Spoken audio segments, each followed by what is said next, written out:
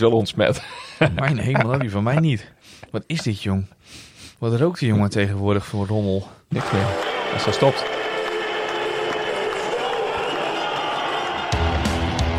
Dit is Dourisseau Radio. De enige echte podcast van KVM Media over de Groningse basketbaltrots Donar. Met Klaas-Jan Terveen, Bas Kammerga en Yannick Masson.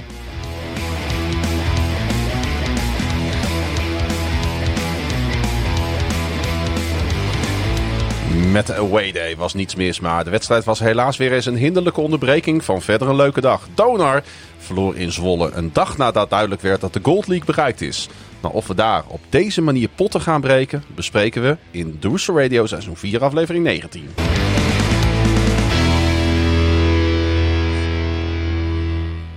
Met tegenover mij Bas Kammerga. Goed lachs.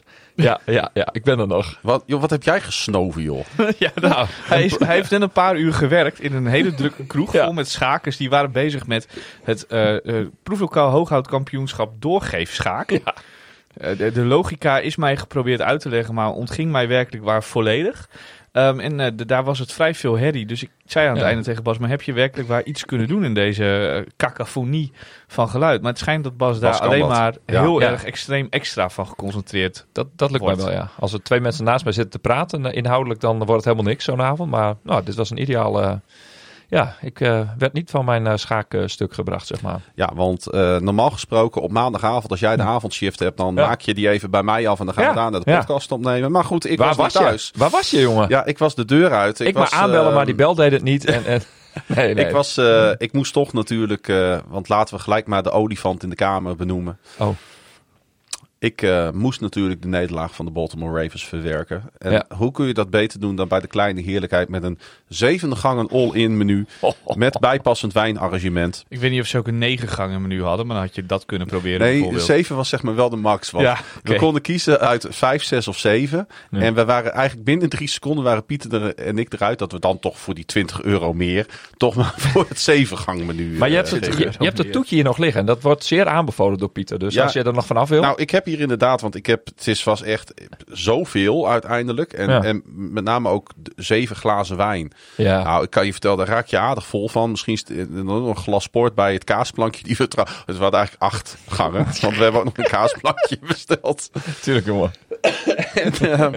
En ik ben nog steeds een beetje herstellende van mijn 2 weken mannengriep. Dus toen dacht jij bij jezelf, weet je wat ik doe? Ik bestel 7 gangen met bijpassende wijn. Ja.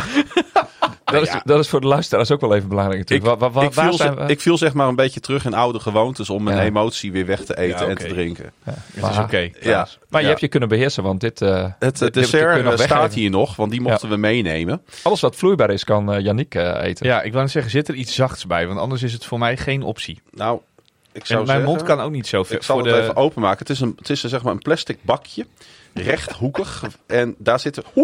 Kijk nou uit, werkelijk waar. Er zitten 4 desserts in. Ja. En ik dacht van, het is misschien wel leuk dat we het allemaal even 1 uit mogen kiezen. Dat lijkt mij ook wel wat. Maar dan moet het wel iets zijn dus wat zacht is. Ik denk dat die macaron ook vrij zacht is. Maar dat wat daarnaast zit... Moet ik overal met mijn vinger in gaan poeren of zo? Ik pak deze dan. Hij pakt gewoon chocolaatje. Want daar zit volgens mij limoncello in. Overal zit drankje in. Dit is zacht. Kijk, dit is helemaal gelei. Nou, voor de mensen thuis... Die wij niet gezien hebben. En ik heb het namelijk ook aan iedereen en zijn moeder verteld. Maar mijn verstandskies is rechts verwijderd. Dat was nogal een operatie. Ze hebben ongeveer mijn hele kaak weglopen boren in een uur en een kwartier tijd. Ik kijk nu de bonbon op. Hè? Ik wou net zeggen, jullie gaan met z'n tweeën even dik vet hier eten en smakken in de microfoon. ASMR, hè? Mijn moeder wordt nu helemaal gek thuis. Maar... Smerige, smeuïge. Zo'n bonbon. Kort samengevat, ik zie eruit als iemand met de bof. Ik kan nog steeds niet kauwen en mijn mond gaat niet zo ver open. Het is al beter dan gisteren. Ja, dat is wel, hè? En je lult weer voor 20, dus volgens mij komt het helemaal goed. Het is met aardbei. Is wel lekker? Nou, het is heel zoet. Aardbei met ibuprofen. De glazuur springt van mijn overgebleven tanden. Ja. Hoe is de macaron? Heerlijk. Ja, wel lekker, hè? Ik doe het niet te dicht bij de microfoon. Volgens mij sinaasappel amandel, volgens mij. Er ligt hier ook nog iets van een schuimblok. Ja, die mag... dat is een gin tonic. Ja, die is ook heel vloeibaar, dus die kun je zo achteraan. Een gin tonic dessert. Nee, neem jij maar. Zeker weten? Er zit wel alcohol in, hè? Wat zeg je? Er zit wel alcohol in. Ik zet een dubbele porter van... een beetje zou ik niet dood gaan, toch? Nee, dat is de rest van je leven ook nog niet gebeurd. Dus zal het vanavond ook nog niet kijk, misgaan. dit is dus een probleem. En anders hebben we niet in mijn mond, want zo ver gaat mijn mond niet open. Let op. Nou, anders 2 keer de helft. Toen dan. Druk het gewoon naar binnen drukken. Ja. That's what she sells. Hele plopkak eronder. Hij zit er helemaal onder. Dat zei ze ook vannacht. Maar, en goed, als je wel dood neervalt, dan hebben we een legendarische podcast. Oh ja, gin tonic. Lekker? Ja, best wel. Nou, ik zal het nooit weten. Want jij hebt mijn dessert net al gegeten. En wat heb jij morgenavond te doen? Ik, morgenavond. Ja, anders gaan we een keer naar de kleine heerlijkheid. Oh nee, ik heb een vergadering. Ja, Ach, ja. ik ga bij een voetbalpotje kijken. Maar dan bij jeugdvoetbal. Oké, Dat gelukkig. klinkt heel dubieus en dat ga ik ook verder niet uitleggen. Maar jij bent vorige week maandag onder het mes gegaan bij de kaakchirurg. Ja. En je zit hier nog steeds inderdaad alsof hij van Ur komt. Ja, wel hè? Met de Ja, bof. het is ook, dit licht is heel goed, want eigenlijk is het ook nog best wel geel. Die wang en kaak. Dat ziet er heel vreemd uit allemaal. Maar ik hoop dat het volgende week allemaal een beetje hersteld en weg is. Want ik ben er flink klaar mee. Dat kan ik je wel vertellen. En heb je nog meer leuks meegemaakt? Want daar waren we een beetje. Ik ben naar nog wel eventjes met mijn enorm dikke kaak naar een metalconcert geweest. Ik zal jullie de opnames daarvan besparen. Nou, graag. De hoofdact heet The Architects. Er waren ook 2 voorprogramma's, die waren ook hartstikke leuk. Het is veel herrie. Zoek het vooral eventjes op. Nou, dat eigenlijk. Oké. En verder herstellen. Verder herstellende Bas. Ja, awaydaytje, hè? Dus Awaydaydje, ja, naar Zwolle. Zullen we daar maar gelijk even over gaan hebben dan? ja, laten we daar gewoon even in springen. Ja, want Zwolle uit is natuurlijk altijd een mooie wedstrijd om te bezoeken. Hè? Een uurtje naar Zwolle met de trein of met de auto. Is altijd goed te doen. Dus waren er ook toch weer, ik denk 60, 70 Donar-fans toch wel aanwezig. Zeker in de Overijsselse hoofdstad. Ja, Ik meer wel te hoor. zeggen. Meer wel. Ja. Ja, ze zaten een beetje verspreid door de zaal. Ja. Maar goede opkomst. Maar voordat we het natuurlijk over de wedstrijd gaan hebben. Jullie stapten in Groningen op de trein. Correct. Met een mannetje of 4, 5 denk ik. Ik tel eventjes in mijn hoofd. 4. 5. Nee, 5. 5. Ja, 5. Ja, we noemen geen namen verder, maar Nee, Nee, waren in er het 5. kader van de AVG noemen we geen namen. Nee. Nee, ik moest vanuit Noord-Brabant komen, maar we kwamen ongeveer tegelijkertijd aan. Sterker nog, het moment dat ik de roltrap afkwam van spoor 10, kwamen jullie vanaf spoor 5 aangelopen. Gerend. Ja, je hebt ons eerst wel ongeveer de hele treinrit van Groningen naar Zwolle gestalkt. Dat jij later zou zijn in verband met allerlei problemen die de NS in het zuiden van het land toch weer bleek te hebben. Ja, er was een overwegstoring tussen Nijmegen en Arnhem. Maar op compleet onverklaarbare wijze was onze trein ook ineens 2 minuten later. Waardoor we Niks allemaal van precies tegelijk in de En we waren hal kwamen. exact op het afgesproken tijdstip van 12:50 waren we bij de Belbus. belbus. Ja, daar is hij weer. Die was aanwezig. Reis. Hij hoefde niet meer gebeld te worden, maar hij stond klaar. Die meneer zei, u staat allen op de lijst. Toen wou hij net wegrijden. Toen kwam er nog een meneer. Die stond niet op de lijst, maar die mocht wel mee. Luistert u mee? Ja. Omroep, hoe mij nou? Vervoerder in Ja. Weert. Ja. Luistert u Ja. even mee? Mocht Die gewoon meneer mee. mocht gewoon mee. Ja. Dat- Op eigen ja. risico. Op eigen risico in het gangpad zitten. En je dan heel stil houden. Ja, dat ging helemaal goed. Ja, en wij waren dus keurig op tijd. 50 minuten ongeveer voor tip-off waren we in de hal. Ja. Alwaar wij ons natuurlijk gelijk richting bar begaven. Ja. Correct. Ik moet wel eerlijk zeggen, en ik heb het vaker gezegd over Zwolle, maar als je het toch hebt over de ontvangst en hoe het daar geregeld is, daar kan ik echt helemaal niets van zeggen. Nee, het zit daar, dat café zit daar prima in elkaar, zo lekker achter de tribune. Ja. Er mogen van mij altijd iets meer mensen achter de bar, maar dat geheel terzijde. En verder, ik mocht natuurlijk alleen aan de cola, maar het aanbod ligt er ook niet om, hè. Dus er zit gewoon een IPA, Klaas. Ik weet niet of je hem gehad hebt, maar... Nee. Ik heb het gewoon bij een pilsje gehouden, maar Geen ik moet... skuumkopje? nee, ook niet. Nee. Maar ik moet altijd zeggen, ik vind het gewoon een hele fijne hal om basketbal in te kijken. Ja, nee, dat klopt. Het is ook een fijne hal om basketbal in te kijken. Daar valt verder niks over te zeggen. Die blinde muur blijft mij een doorn in het oog. Ja. Maar weet je, als je gewoon in het uitvak staat, zie je dat niet. Want dan hoef je alleen maar naar links te kijken. Dan zie je gevulde tribunes. Met dus ook veel Donar-fans op de thuisvakken. Er was redelijk wat publiek aanwezig. Ik denk dat het toch wel snel richting de, wat zal het zijn, 900 toeschouwers ging. Ja, volgens de officiële opgave was het 700, maar de onderstelling was Voelde vol. als iets meer. Ja, volgens mij ook. En boven Ja. heb ik niet helemaal goed kunnen constateren, maar ik denk dat het toch wel zomaar richting de 1000 ook kan gaan. Ja, hè? Want dat denk ik ook. 's morgens kregen we ook een mailtje van dat het al mooi vol zat. En het was ook een mooi sfeertje daar. Een beetje de Zwolle sfeer. Hè? Ja. Ja, het hangt een beetje tussen gezapig en gemoedelijk in. Ja, maar goed, ze maken er wel wat van. Veel Zeker. jeugd over de vloer. Hè, want dat is natuurlijk ideaal. Zondagmiddag om 2:00. Dan heb je gewoon de kans om met het hele gezin naar de basketbal te gaan. We hebben een meidenwedstrijd gespeeld in die hal achter de tribune. Toen wij binnenkwamen. Ja. En ik keek even op het scorebord. Die wedstrijd was bijna klaar. Het stond 93-14 voor Zwolle. Ik weet niet hoeveel het geëindigd is. Maar ik heb het vermoeden dat daar geen comeback meer in de maak was. Nee. Uiteindelijk had Zwolle trouwens ook geen comeback tegen ons nodig. Nee. Het leek er heel even op. Maar we komen straks nog wel in dat vierde kwart. Als we eens even kijken naar de beginopstelling. En de spelers die... wel aanwezig waren, maar wellicht niet konden spelen, dan viel natuurlijk ons gelijk eigenlijk bij binnenkomst al op dat er 2 spelers in trainingspak stonden. Nou, de ene, die kennen we. Die staat al een tijdje in trainingspak. Sam van Oostrum. Met het mooiste Britse accent van heel Groningen. Ja, die andere, dat was toch wel een teleurstelling voor ons na 3 weken geen wedstrijd. Want dat was vriend van de show. Jordi Kuiper. Ja. Met het mooiste Groningse accent van Zwolle op dat moment. Maar Jordi heeft een terugval met zijn enkel. Hij speelde de afgelopen weken met allerlei pijnstillers in die enkel. En die zijn nu een beetje uitgewerkt. En de rust die de spelers tussendoor genomen hebben, met de break die ze natuurlijk gehad hebben zonder wedstrijden. Die is waarschijnlijk wel genoeg rust geweest. Maar het heeft niet geholpen voor de enkel van Jordi. Hij kan trainen, maar dan kan hij vervolgens 2 dagen niet lopen. En dat is niet vol te houden uiteindelijk. Hij kan sowieso niet pijnvrij lopen. Hè? Nee, hij kan sowieso eigenlijk niet pijnvrij lopen. En deze week gaan ze in het ziekenhuis met allerlei specialisten gaan ze kijken wat ze kunnen gaan doen. Want ja, als rust niet helpt, dan moet je iets anders gaan doen in het behandeltraject. Dus het lijkt erop dat we Jordi zeker voor geruime tijd in de toekomst kwijt zijn. Wat niet betekent dat hij ook meteen, zoals ergens op een Facebookpagina stond, gaat stoppen met basketballen. Dat helemaal niet. Maar die blessure is gewoon heel vervelend. En er wordt gezocht naar een passende medische oplossing. Ik zat een beetje te zoeken naar het juiste woord om de situatie te omschrijven. En ik kwam eigenlijk uit op verdrietig. Nou ja, absoluut. Ik vind het echt super sneu voor hem.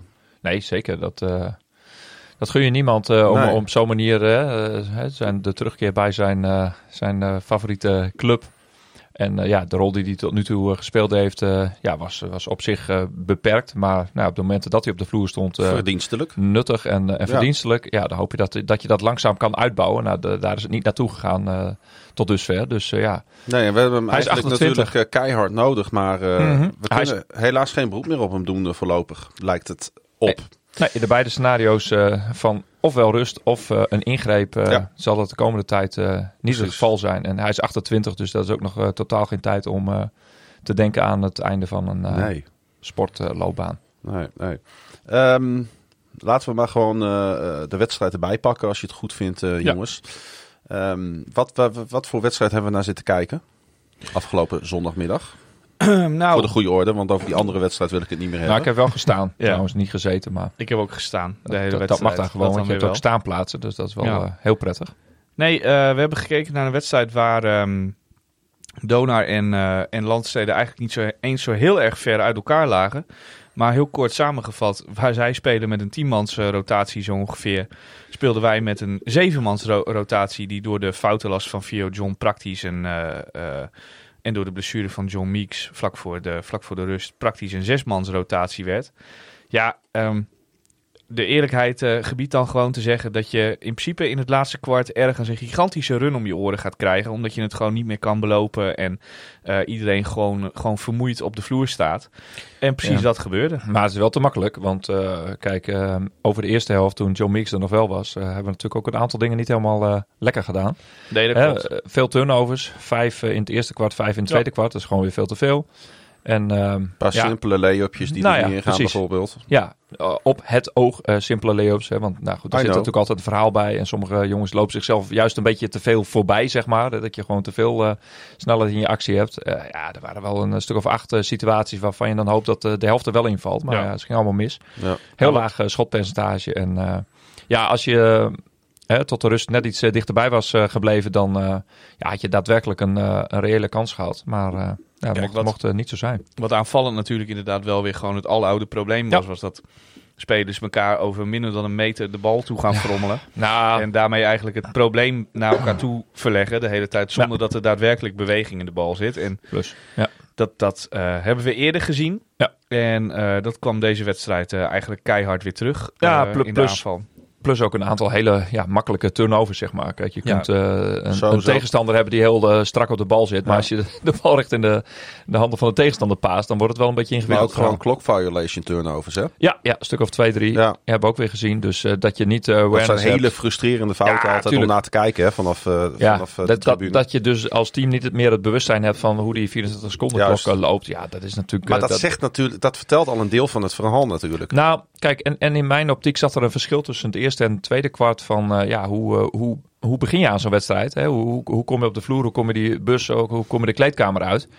Ja, daar zat daadwerkelijk een verschil in met hoe het derde kwart werd aangevlogen. Nou, als je naar de scores kijkt, dan is dat derde kwart ook precies een kwart wat we met 1 punt wonnen. Hè? Dus wat echt ook in punten gelijkwaardig was. Ja, en daar zag je ook een Donar, waar ik graag naar kijk. Ja. En in die andere 3 kwarten niet. Nou ja, goed. 1 kwart is natuurlijk nooit genoeg om een uitwedstrijd in Zwolle te winnen. Daar kun je bij een team uit het rechterrijtje misschien nog eens een keer mee wegkomen. Maar het is toch eigenlijk best wel kwalijk dat je maar 1 kwartje kan identificeren met dit team. Met het teamspel dan. Hè? Wat jij graag wil zien als fan. Ja, absoluut. Ja, dat is wel raar. Hè? Want je hebt 3 weken aanlooptijd hierheen. Hè? We hebben in de tussentijd een oefenwedstrijd tegen LWD Basket gespeeld. Achter gesloten deuren. Om bepaalde moverende redenen van de tegenstander. Hè? Is daar verder niks over naar buiten gekomen.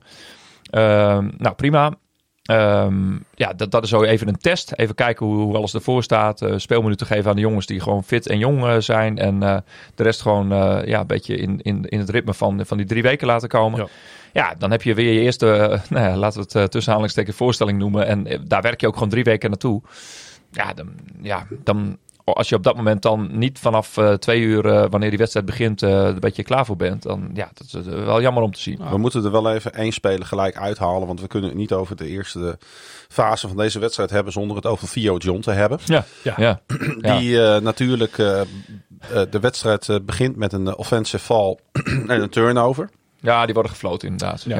Die turnover maakt hij zelf. Juist, en die offensive fall, die wordt gegeven. Die kan je geven. Ja, als je met je schouder van beneden naar boven beweegt, kan je hem geven. Ik zit jullie even aan te kijken. Want nou, kijk, laten we er gewoon eerlijk over zijn. Ja, nee, kijk, hij is een beetje de Rogier Jansen van de competitie aan het worden. Hè? Dus dat je heel erg de nadruk op jezelf vestigt hoe je lichaamshouding omgaat met de situaties die er zijn. Ja, en dat er misschien 1 of 2 van die fouten bijna totale onzin zijn. Ja, dat roep je eigenlijk over jezelf af door nu, hoeveel wedstrijden zijn we onderweg? 16, 17 wedstrijden rond te lopen alsof aan niemand anders ligt dan jezelf. En de rest van de wereld heeft het allemaal gedaan. Ja, dat is niet altijd zo. En het hele ijsbeer, de heatmap van Theo John, daar heb ik jullie aangekondigd dat ik die ging noemen. Ja, die loopt achter de bank van Donar langs. En die is fel gekleurd, zeg maar. Want hij heeft de meeste meters gemaakt van iedereen in dat Landsteden Sportcentrum. Hij stond alleen niet in het veld. Nee, dat was alleen achter de bank. En niet op het veld. Dit begint een beetje ergerlijk te worden. En helemaal, dan denk je nog van je probeert in beweging te blijven omdat je niet zoveel minuten maakt. En dan probeer je de spiertjes een beetje. Maar als je dan 5 pace hebt, in mijn optiek moet je dan gewoon gaan zitten of naar de kleedkamer gaan. En niet als een ijsbeer nog die gevangenschap. Die 8 minuten, precies. Die 8 minuten rond te gaan maken. Ja, dat op een gegeven moment, dat werkt gewoon tegen je. En dat blijkt elke week maar weer. Want nu, iedereen ziet dit. En over 2 weken spelen we een keer weer tegen Den Bosch. Ja, dan hoop ik dat een keer die knop omgaat of zo. Wie kan hem bereiken? Want er moet toch ergens iemand zijn die tegen hem zegt van, doe nou even iets anders. Want dat is denk ik de centrale vraag hier. Ja. Wie kan hem bereiken? Want het viel mij op dat na zijn tweede fout, toen hij zelf ook met zijn wijsvingers op zijn slaap gericht naar de bank liep. Zo van, oh jongen, nadenk, doe nou niet zo dom. Ja. Het viel mij op dat, en dus hij realiseert het zich gelijk ook wel op dat moment. Maar het viel mij op dat er niemand op dat moment naar hem toe ging om... Weet je, op dat moment kun je van alles doen. En ik kijk veel NFL. Wat gebeurt er op het moment dat een quarterback een fout heeft gemaakt? Ja. Bijvoorbeeld een turnover heeft gegooid. Precies. Dan gaat hij naar de bank. Dan komt er iemand naast hem zitten. Dan bespreken ze wat er mis is gegaan. Ja. dan sluiten ze het hoofdstuk af. Precies. En dan gaan ze door naar de volgende play. Ja. Nou, dat is ook zo. Hè? Doorschakelen. Dat mis ik ergens op zo'n moment. Dat ik denk van wie gaat hem los schudden uit die situatie, zodat hij weer klaar is voor een nieuwe situatie. Ja, want hij lijkt daar in ieder geval ogenschijnlijk veel te lang in te blijven hangen. Hij gaat eronder gebukt. Ja, en hij is op dat moment even geen onderdeel van het directe spel, want hij staat dan niet meer op de vloer, want is al gewisseld. Maar dus dan is het belang iets minder dan dat je in het veld als zo'n zombie rond blijft lopen. Maar ja, het begint inmiddels wel het begint op te vallen, zeg maar. Hè? Dus hij is natuurlijk het leidt ook enorm af. Hij is niet de enige, Bas, want er zijn meerdere spelers waarvan je toch ziet, zowel op als buiten het veld, dat ze vooral heel erg veel met zichzelf bezig zijn. Ja. Dat is niet altijd wat negatiefs. Nee, het is per definitie. Maar je merkt wel dat in dit team, dit relatief onervaren team, want ze spelen nu. Dat is ook. Wij hebben natuurlijk hier Dakota Quinn gehad aan tafel. Ja. Wat een supermooie aflevering was. Maar je merkt toch ook hoe volwassen hij ook overkomt. Ja. Want Dakota Quinn in woord is hij denk ik al heel ver in het leven. Mm-hmm. Maar je merkt toch, dit is wel een speler die uit Luxemburg komt. Ja. Ja, nee, daar hebben we het wel vaker over gehad ook. En dat zie je, vind ik voornamelijk heel erg in onze aanval. Mis je wel een bepaald leidersfiguur. Kijk, Theo John is geen leidersfiguur, want die heeft het al moeilijk genoeg om zijn eigen mentale gesteldheid een beetje onder controle te houden, laat staan die van een ander. Dakota Quinn heeft de ervaring niet, Ramanauskas heeft de ervaring niet, Babousis heeft de ervaring niet, _streep is te jong. Gabrovcek. Dat is degene die het zou moeten kunnen doen. Is degene die het zou moeten kunnen doen. Maar kan ook moeilijk met tegenslag omgaan. Die is ook een beetje op en af wat dat betreft qua emotionele status. Mm-hmm. Weet je, en dan houdt het eigenlijk al vrij snel op. De jongen is natuurlijk Jordi Kuiper, hè, die eigenlijk gewoon... Dat is eigenlijk de leider van dit team. Die is er net even niet. Die zat op de bank. Inderdaad, net even niet. Ja. En ook Sam van Oostrum heeft denk ik een hoog basketbal IQ. En ondanks dat hij heel jong is dat wel een rustige jongen die denk ik in elk geval wel duidelijk kan maken van ik speel point guard, ik ben dit en dit van plan. Misschien dat jullie even kunnen doen wat ik enigszins van plan ben. Ik vind dat Kjeld het ook heeft. En ik vind dat Kjeld het ook wel een aantal keer heeft laten zien in deze wedstrijd. Ja, maar je bent ook een beetje een roepende in de woestijn op een gegeven moment. Ja, maar dat denk ik, dan moet Kjeld nou Gabrovcek uit zijn emotie gaan halen. Ja, dat is niet helemaal, dat is een beetje de omgekeerde wereld. Ja. Dat is toch gek? Ja. Nou, dat vond ik wel een mooi moment trouwens. Dat je dus op de vloer de tegenwoordigheid van geest hebt om elkaar erbij te houden. Want je kunt van Gabrovcek zeggen, maar ja, als jij een plastic fles op de grond gooit en aan twee kanten komt daar vervolgens water uit. Nou, dat is wel die skill had ik nog niet eerder of het is gezien. Heel slecht plastic, of jij gooit heel goed. Nee, maar goed. Nee, maar weet je, Gabrovcek heeft ook wel, die reageert het dan af en dan is het ook klaar. Daarna zie je gewoon weer dat hij wel weer met de wedstrijd bezig is. Ja. Nog één kleine aanvulling op Theo John. Hij zondert zich niet af van het team. Hè, want op het moment dat de time-out zijn dingen, dan staat hij, is hij wel gewoon geïnteresseerd en is hij wel degelijk onderdeel van het team en ziet hij wat er gebeurt. Dus het is echt iets om zichzelf rustig te krijgen, lijkt het dan. Hè? Maar goed, misschien moeten we hem zelf ook eens vragen hoe dat in zijn hoofd zit. Misschien helpt dat wel. Want hoe meer mensen hem daarop wijzen, hoe meer kans we hebben dat hij daar iets mee kan. Of dat er iets in positieve zin kan veranderen. Ja, maar we hebben er gewoon fases gehad rondom de jaarwisseling. Dat we het idee hadden dat het team als geheel gewoon weer een stapje verder was. En nu zie je gewoon her en der spelers die daar uitvallen. Door twee oorzaken. En die gaan we straks nog misschien verder benoemen. Wat al dan niet meer of minder zware blessures. En dus dit worstelen met je eigen vorm. Ja. Maar dat blijft vooral het blijft vooral in de aanval een groot probleem. Want verdedigend zie je die... zie je minder van dat soort fouten. Je hebt best wel ingewikkelde verdedigingsschemes, patronen gezien tegen Zwolle. Ja. We begonnen bijvoorbeeld op een gegeven moment in een zone, maar die zone veranderde dan naar 2 passes in een man-to-man. Dat veranderde dan weer naar een switch-all defense. Dus dat zijn eigenlijk 3 verdedigingsvormen die door elkaar heen lopen. Nou, we brachten Zwolle best wel uit evenwicht. Ja, en ze scoren ook maar 72 punten uiteindelijk. Dat is helemaal niet zo heel erg veel punten tegen. Dat is prima tegen een team als Zwolle wat thuis speelt. Nog eigenlijk relatief nog veel minder in de eerste helft. Alleen wij scoren zelf zo bizar weinig, omdat we gewoon niets creëren in de aanval. Of niets, maar we creëren gewoon te weinig in de aanval. We zijn te veel afhankelijk van Joe Meeks, die individueel wat op kan lossen. We pakten misschien maar 1 of 2 aanvallende rebounds in de eerste helft. Hè? Dus dat zijn ook altijd van die momenten dat je even die bal wat langer vasthoudt. En Zwolle had alsnog wel best wel een aantal simpele schuine streep gratis punten.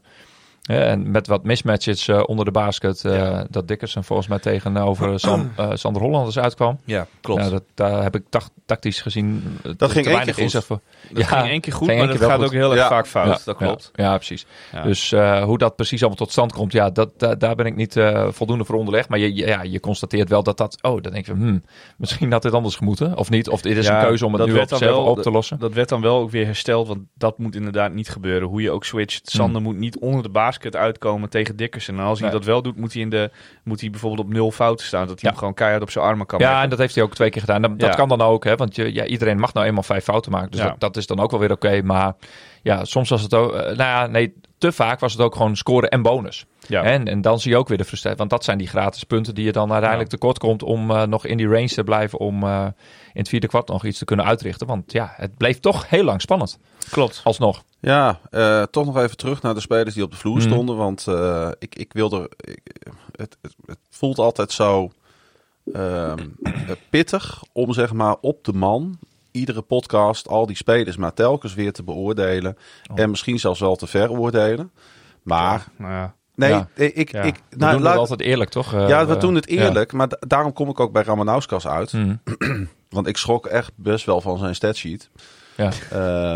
Hij komt... Dat is natuurlijk wel het probleem van dit Donar in aanval. Had hij een eigen statsheet of stond iedereen er gewoon op? Nee, iedereen stond erop. Oh, gelukkig. Ja. Ik wil het wel even voorlezen, hoor. Ja, ik doe een beetje flauw.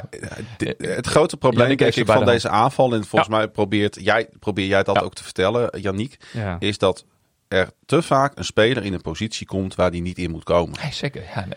Maar kijk, Ramanauskas heeft 7 punten gehaald.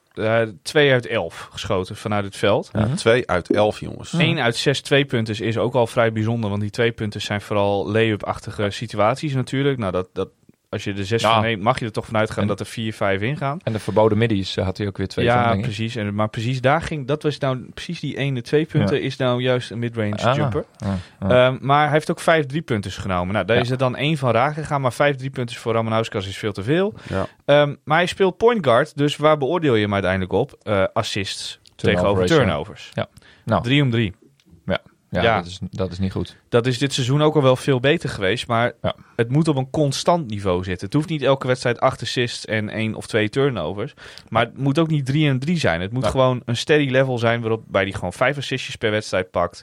Een keer 2 turnovertjes daarbij heeft. Dat is gewoon goed. Maar je ziet ook dat hij moeite heeft gewoon in dit soort wedstrijden, dit soort topwedstrijden, om die aanval te leiden. Om daar lijnen in uit te zetten. Om dingen voor ploeggenoten te creëren. Om de goede play op het goede moment te callen.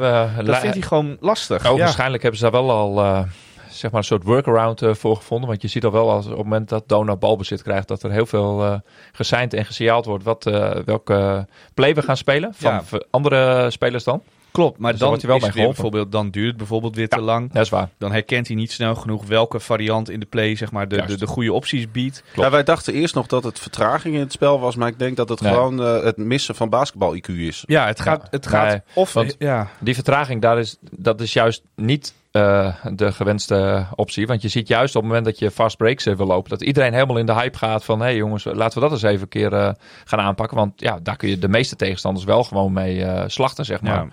Het is vooral vaak gewoon allemaal heel erg het oogt heel erg ondoordacht. Misschien heeft Ramanauskas zelf er dan op dat moment wel een heel mooi idee bij, maar maar dat is net die fractie van een seconde die je langer nodig hebt om na te denken dan je tegenstanders. Dat is hetzelfde misschien wel als in voetbal. Dan ziet het eruit alsof een team helemaal geen inzet toont. Maar dat is gewoon...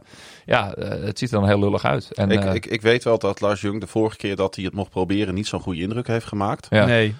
Maar is als je naar deze stats kijkt, is het nog wel verantwoord om te zeggen van ik laat Ramanauskas 30 plus minuten maken en de enige eigenlijk echte andere pointguard die ik heb, die laat ik de hele wedstrijd op de bank zitten? Is het verantwoord? Nee. Is het verantwoord om Lars Jung heel veel minuten te laten maken en hem onder water te gooien tegen Jack Pegenkop Is ook niet verantwoord. Is het verantwoord om Zuidema tegen Pekenkov op de point guard te zetten? Eigenlijk ook niet, heb je gezien. Dus er zijn gewoon weinig goede opties. Er is niet een goede oplossing voor. Hè, je hebt dan natuurlijk ook weer het verdedigende aspect. Ik denk dat we daar kun je weer wat tevreden over zijn. En je kunt niet prima. Je kunt niet zeggen van je zet bij verdedigende acties alleen maar Ramanauskas erin en bij aanvallende acties een ander. Ja. Zo werkt het daar niet.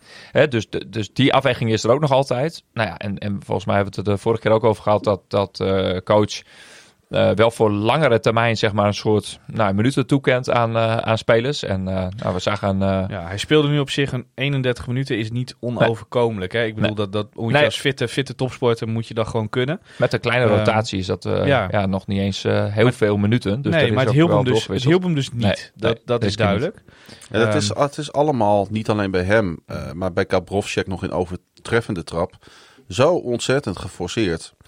Ja. Die jongens willen zo graag. En Precies. Ze hebben natuurlijk 3 weken geen competitiewedstrijd gespeeld. Je bent al uitgeschakeld in de beker. Dus je zag, en de ouders van Gabrovcek die stonden ook keurig op de sta. Jammer, zeg maar. Jammer dat ik ze niet heb getroffen. Ik heb ze even de hand geschud en welkom geheten. Mooi. Omdat ik dacht van, misschien vinden die mensen dat wel leuk. Dat iemand zegt van leuk dat je er bent, weet je wel. Ja. Soms kan een kleine geste kan al heel wat doen.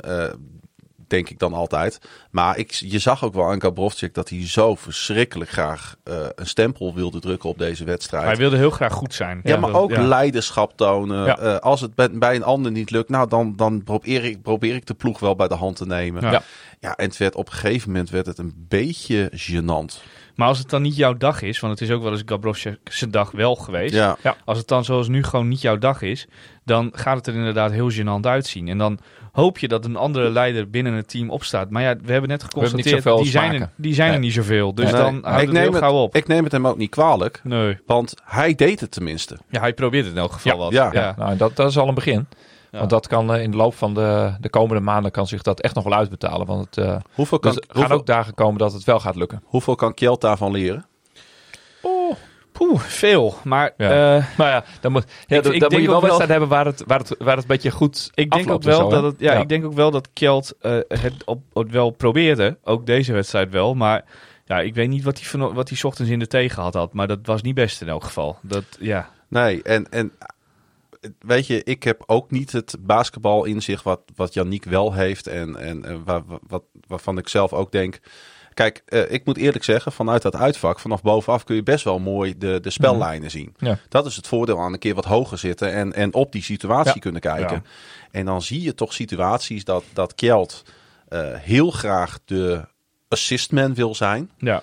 Maar soms gewoon keuzes maakt die de play eigenlijk helemaal doodmaken. Ja, en ook vaak op momenten waarop die eigenlijk zelf best had kunnen schieten. Dus dat er een swingpaas komt. Dus iemand van de bal beweegt van de ene kant van het veld. Nu eens een keer wel naar de andere kant van het veld. Ja, dan komt er in één keer een keiharde paas op de voeten van een medespeler. Precies, maar waardoor zijn verdediger, de verdediger van Kjeld, dus meters moet inhalen om hem weer te verdedigen. Om zijn schot te contesten. En dan zie je Kjeld heel even twijfelen en denkt hij, nee, ik paas hem toch. En die paas, omdat dat ook in een moment van twijfel, waarin je kan schieten of pasen, in een moment van twijfel komt, die passes gaan altijd mis. Maar dat weet je ook van tevoren, want als je tussen 2 gedachten inhangt, je had beter gewoon optie 1 kunnen doen. Dus gewoon die bal schieten, mag je hem prima dik vet missen, dat maakt allemaal niet uit. Met meer overtuiging. Ja, gewoon met overtuiging die bal, hups, schieten richting de basket en dan zien we daarna wel weer verder. Ja. De rebound game, wou ik er ook even uitpikken. Hij wel een beetje benoemd. Ik heb Stimac deze wedstrijd. Ja, ik heb Stimac deze wedstrijd 1 keer helemaal compleet uit zijn dakkapel zien gaan. Dat was toen er volgens mij 3 aanvallende rebounds van Zwolle achter elkaar kwamen. Klopt. En kijk, Noah Dickerson is een redelijk beest onder de borden.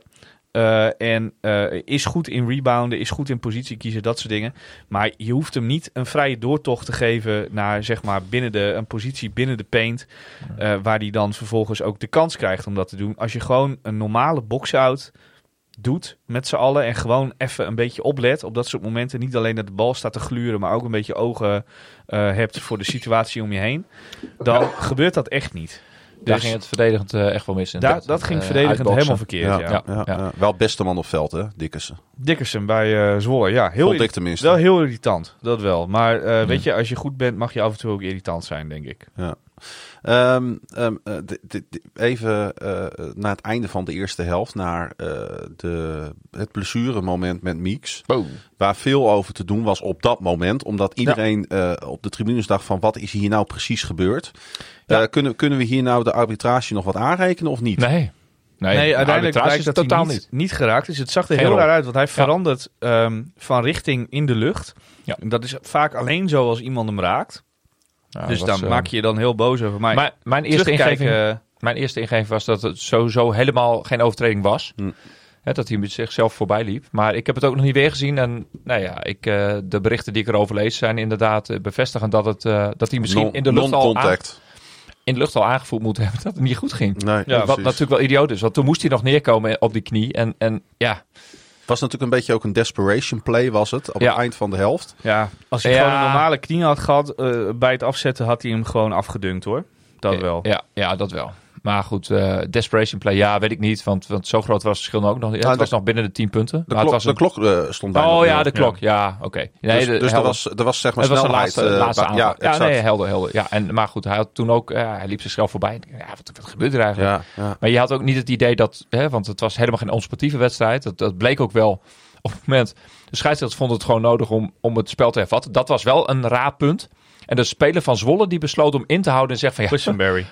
Quisenberry. Die denkt van maar er ligt een gast daar nog. Ik ga een klein beetje te kaperen onder onze basket. Ik doe even niet meer mee. Ja. Dus dat was wel even vast. Ja, dat was wel echt... Dat tekent dan ook wel het menselijke gevoel van al die gasten. Want als dat hem zou zijn overkomen, dan had hij ook gehhet dat Meeks of Ramanauskas die bal had opgehouden. Dus dat vond ik juist wel weer sportief. En ook op het moment dat dan Meeks nog wel weer eigenhandig naar de kleedkamer kon strompelen. Er was niet echt meer sprake van lopen. Maar dat je dan met een soort applaus van het veld gaat. Dat tekent wel van hoe Zwolle in de wedstrijd staat. En dat was wel even een domper. Daarmee denk je van, nu is de wedstrijd eigenlijk wel afgelopen ook voor Donar. Dus, kansen om die wedstrijd te winnen. Helemaal omdat... Als je topscorer. Ja, en je hebt dat moeilijke aanvalspel. Als er nou één iemand is die wel kan forceren... Ja, hij had al 13 punten in de eerste helft. Nou ja, normaal heeft hij er 4 of 5. En dan scoort hij in de tweede helft dan 15. Hij is de enige die je dan uit de aanvallende malaise kan helpen. Omdat hij wel... Precies.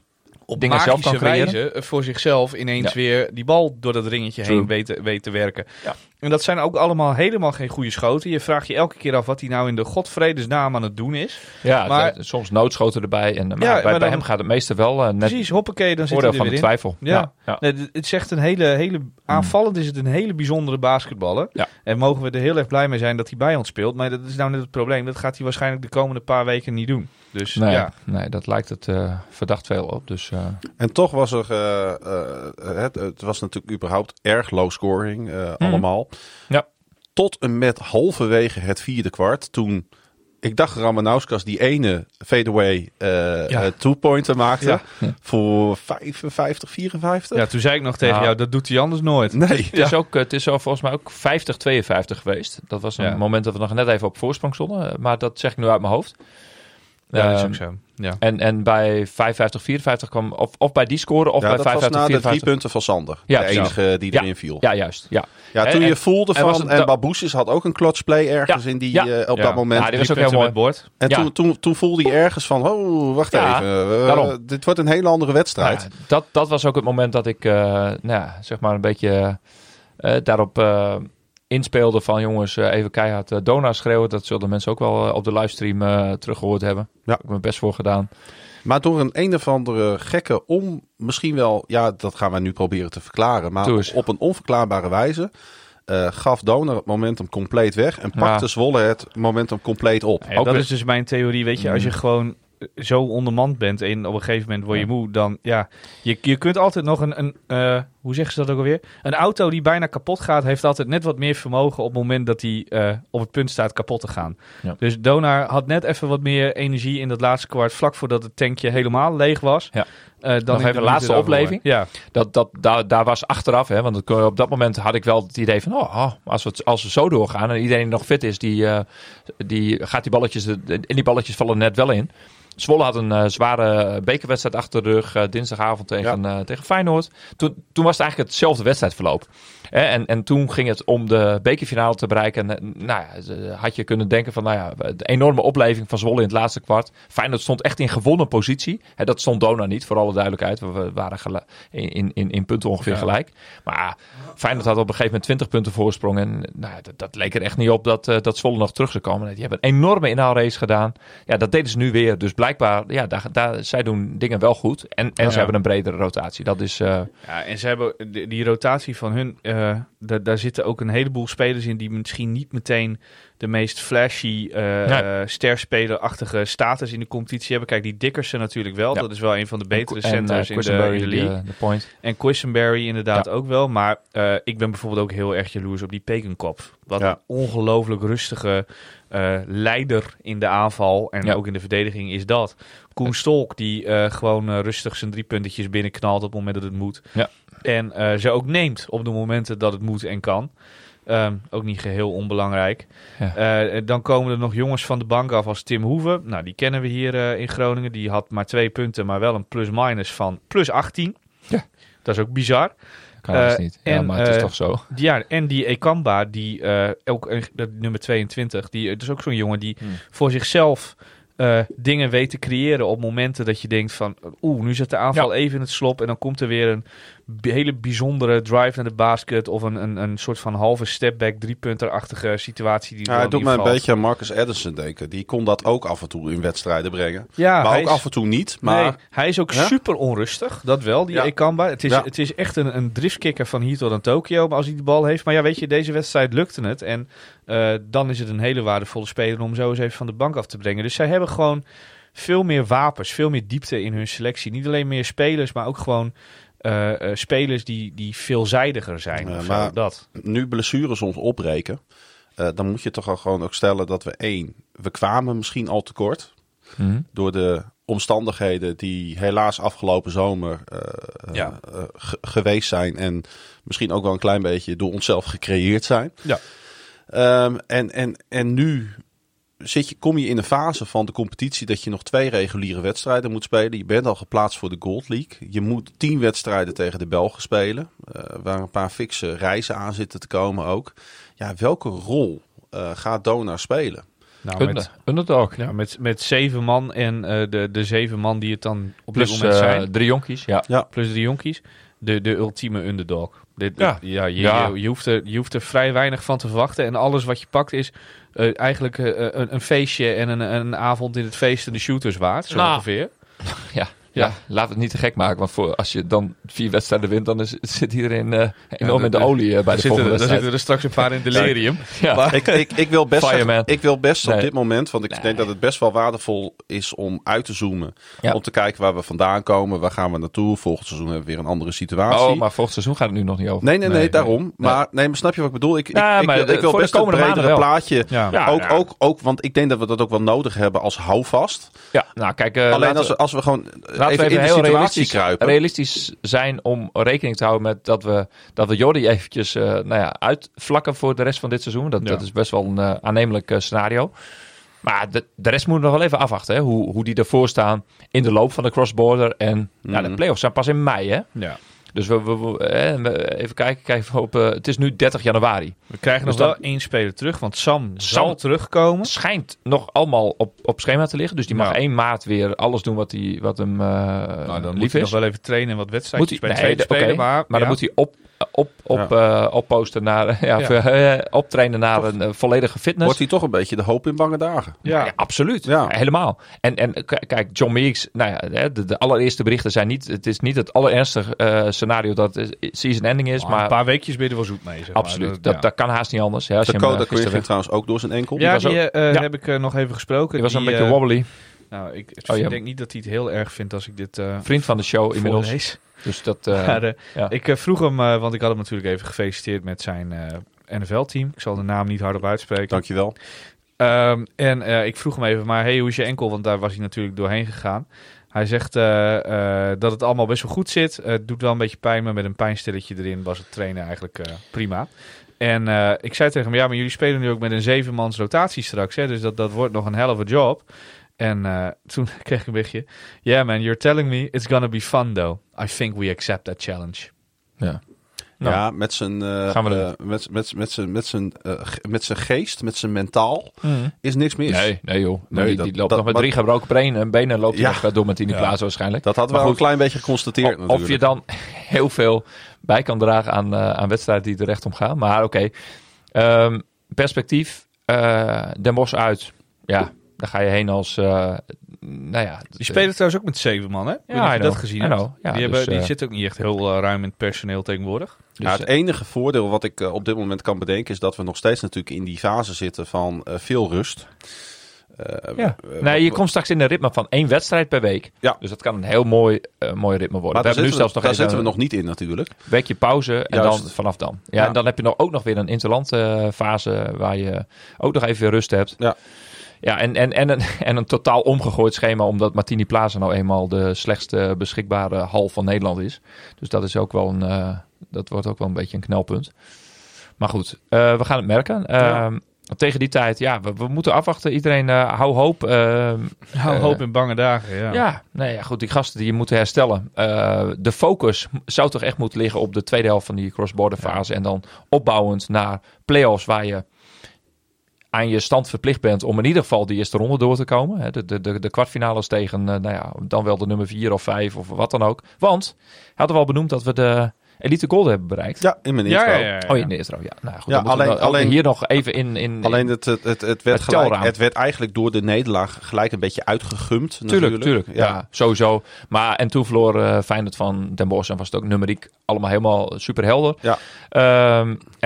Weert en dus Balweert en Feyenoord gaan uitmaken wie het 5e golden ticket in Nederland krijgt. In België zijn er 3 tickets vergeven inmiddels aan Antwerpen, Oostende en Hasselt. Ja. En de rest ligt helemaal open met nog 5 ploegen. Daar hoeven we misschien nu even niet te veel op in te gaan. Maar dat komt later wel. Mechelen helaas verloren van Brussel. Want onze vriend van de show, Willem Brandwijk, die werd hem van de vloer afgepoetst daar. Met in de 40 of 50 punten voor zijn team. Ja, maar ze zijn nog niet kansloos hoor. Nee, zeker niet. Het ligt dicht bij elkaar. Maar ook daar heb je nog maar 3-4 wedstrijden te gaan. Vooral de vorm spreekt tegen Mechelen. Want ze hebben van de laatste 5 hebben ze de 4 verloren. Precies. Daar ga je niet de goede richting op.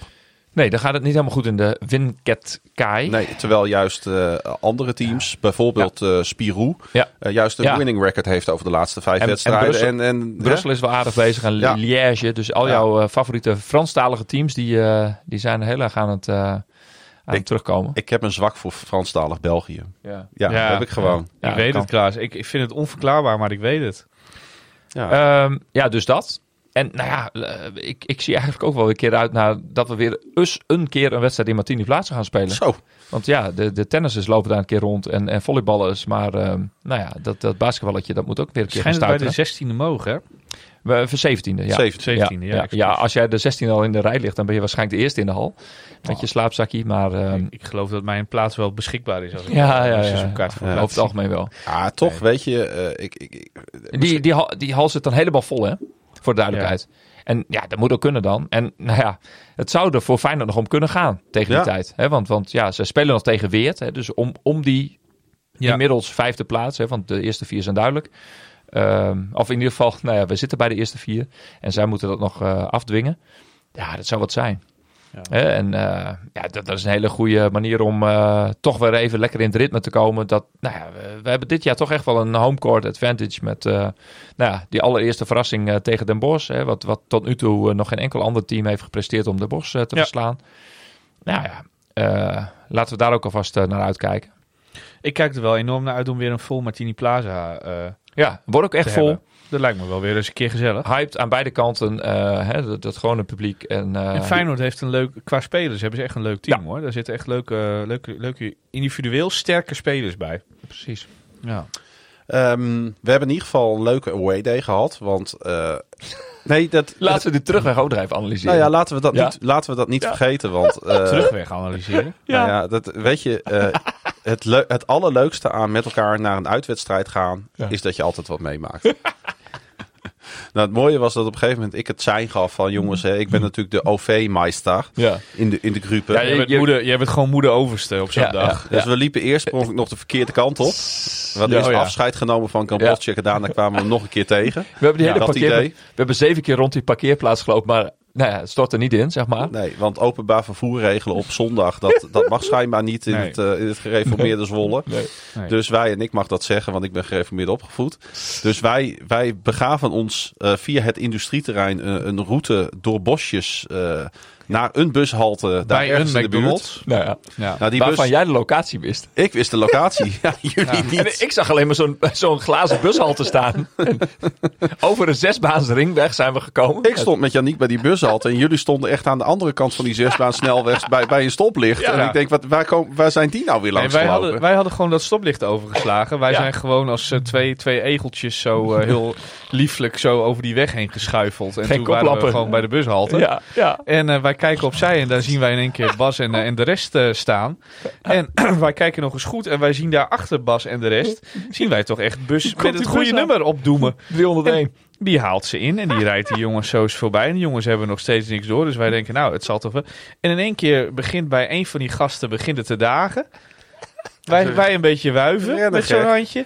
En ik zie in één keer, ik zag Bas Kammerga, Alex Haan en Ronald zag ik in één keer rennen. De AVG is nu, na een uur is die ook wel... Ja, na de uur, als mensen nu nog luisteren. Hè? We noemen de naam van de politiewoordvoerder die op... Matthijs van Houten, die heb ik ook zien rennen. Die noemen we ook. Ja, die heb ik ook zien rennen. Boedi van Houten. Dat zag er heel grappig uit. Want ik had al die mensen nog nooit eerder zien rennen. En ik zag toch enige vorm van doodsangst in hun ogen.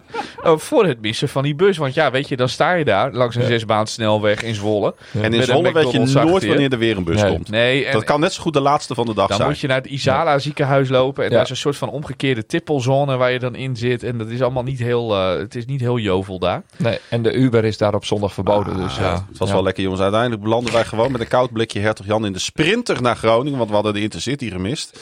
En zo'n blikje kun je, dat kan twee kanten op gaan, hè? Of je houdt hem rechts. Er ging er ook weer een over de grond.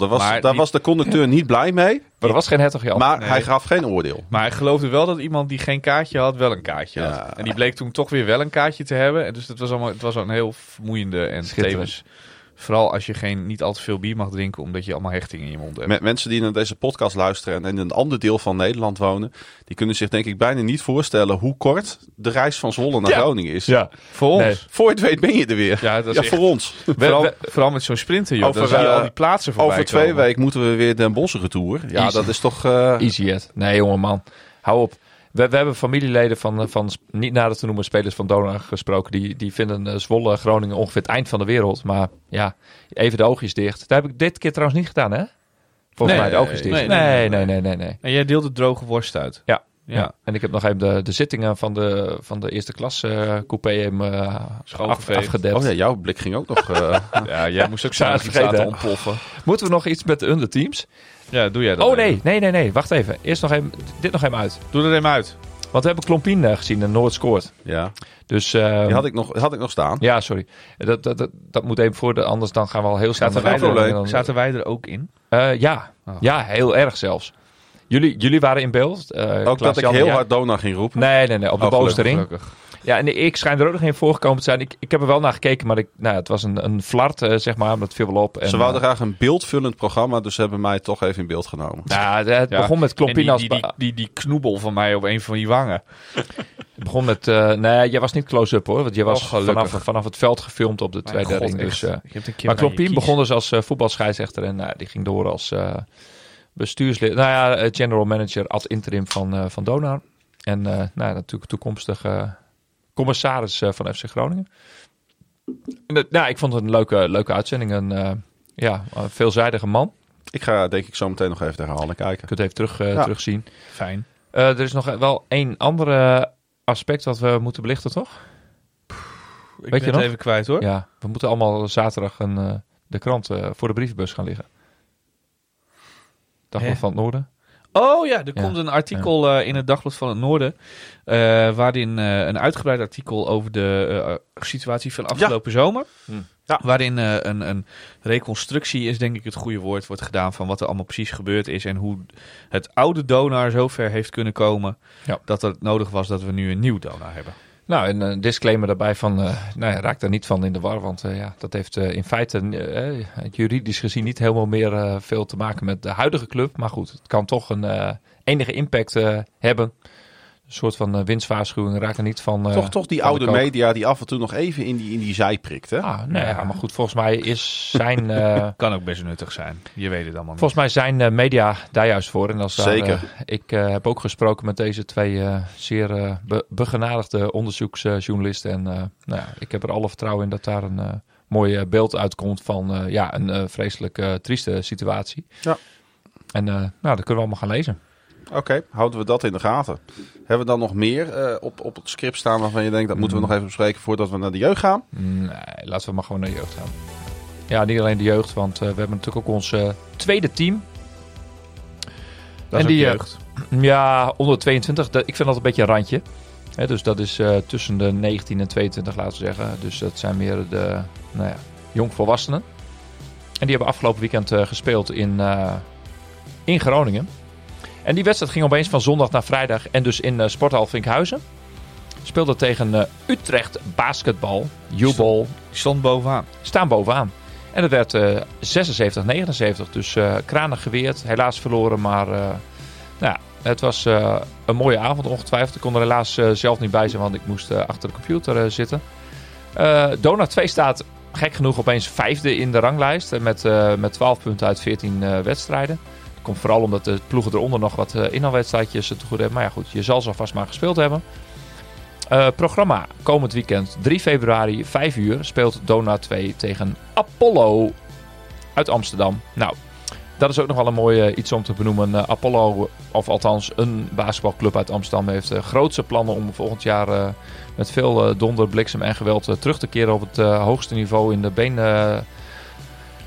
B-Next League. B-Next League. Nou ja, goed, de lage landen. Dus dat wordt nog wat.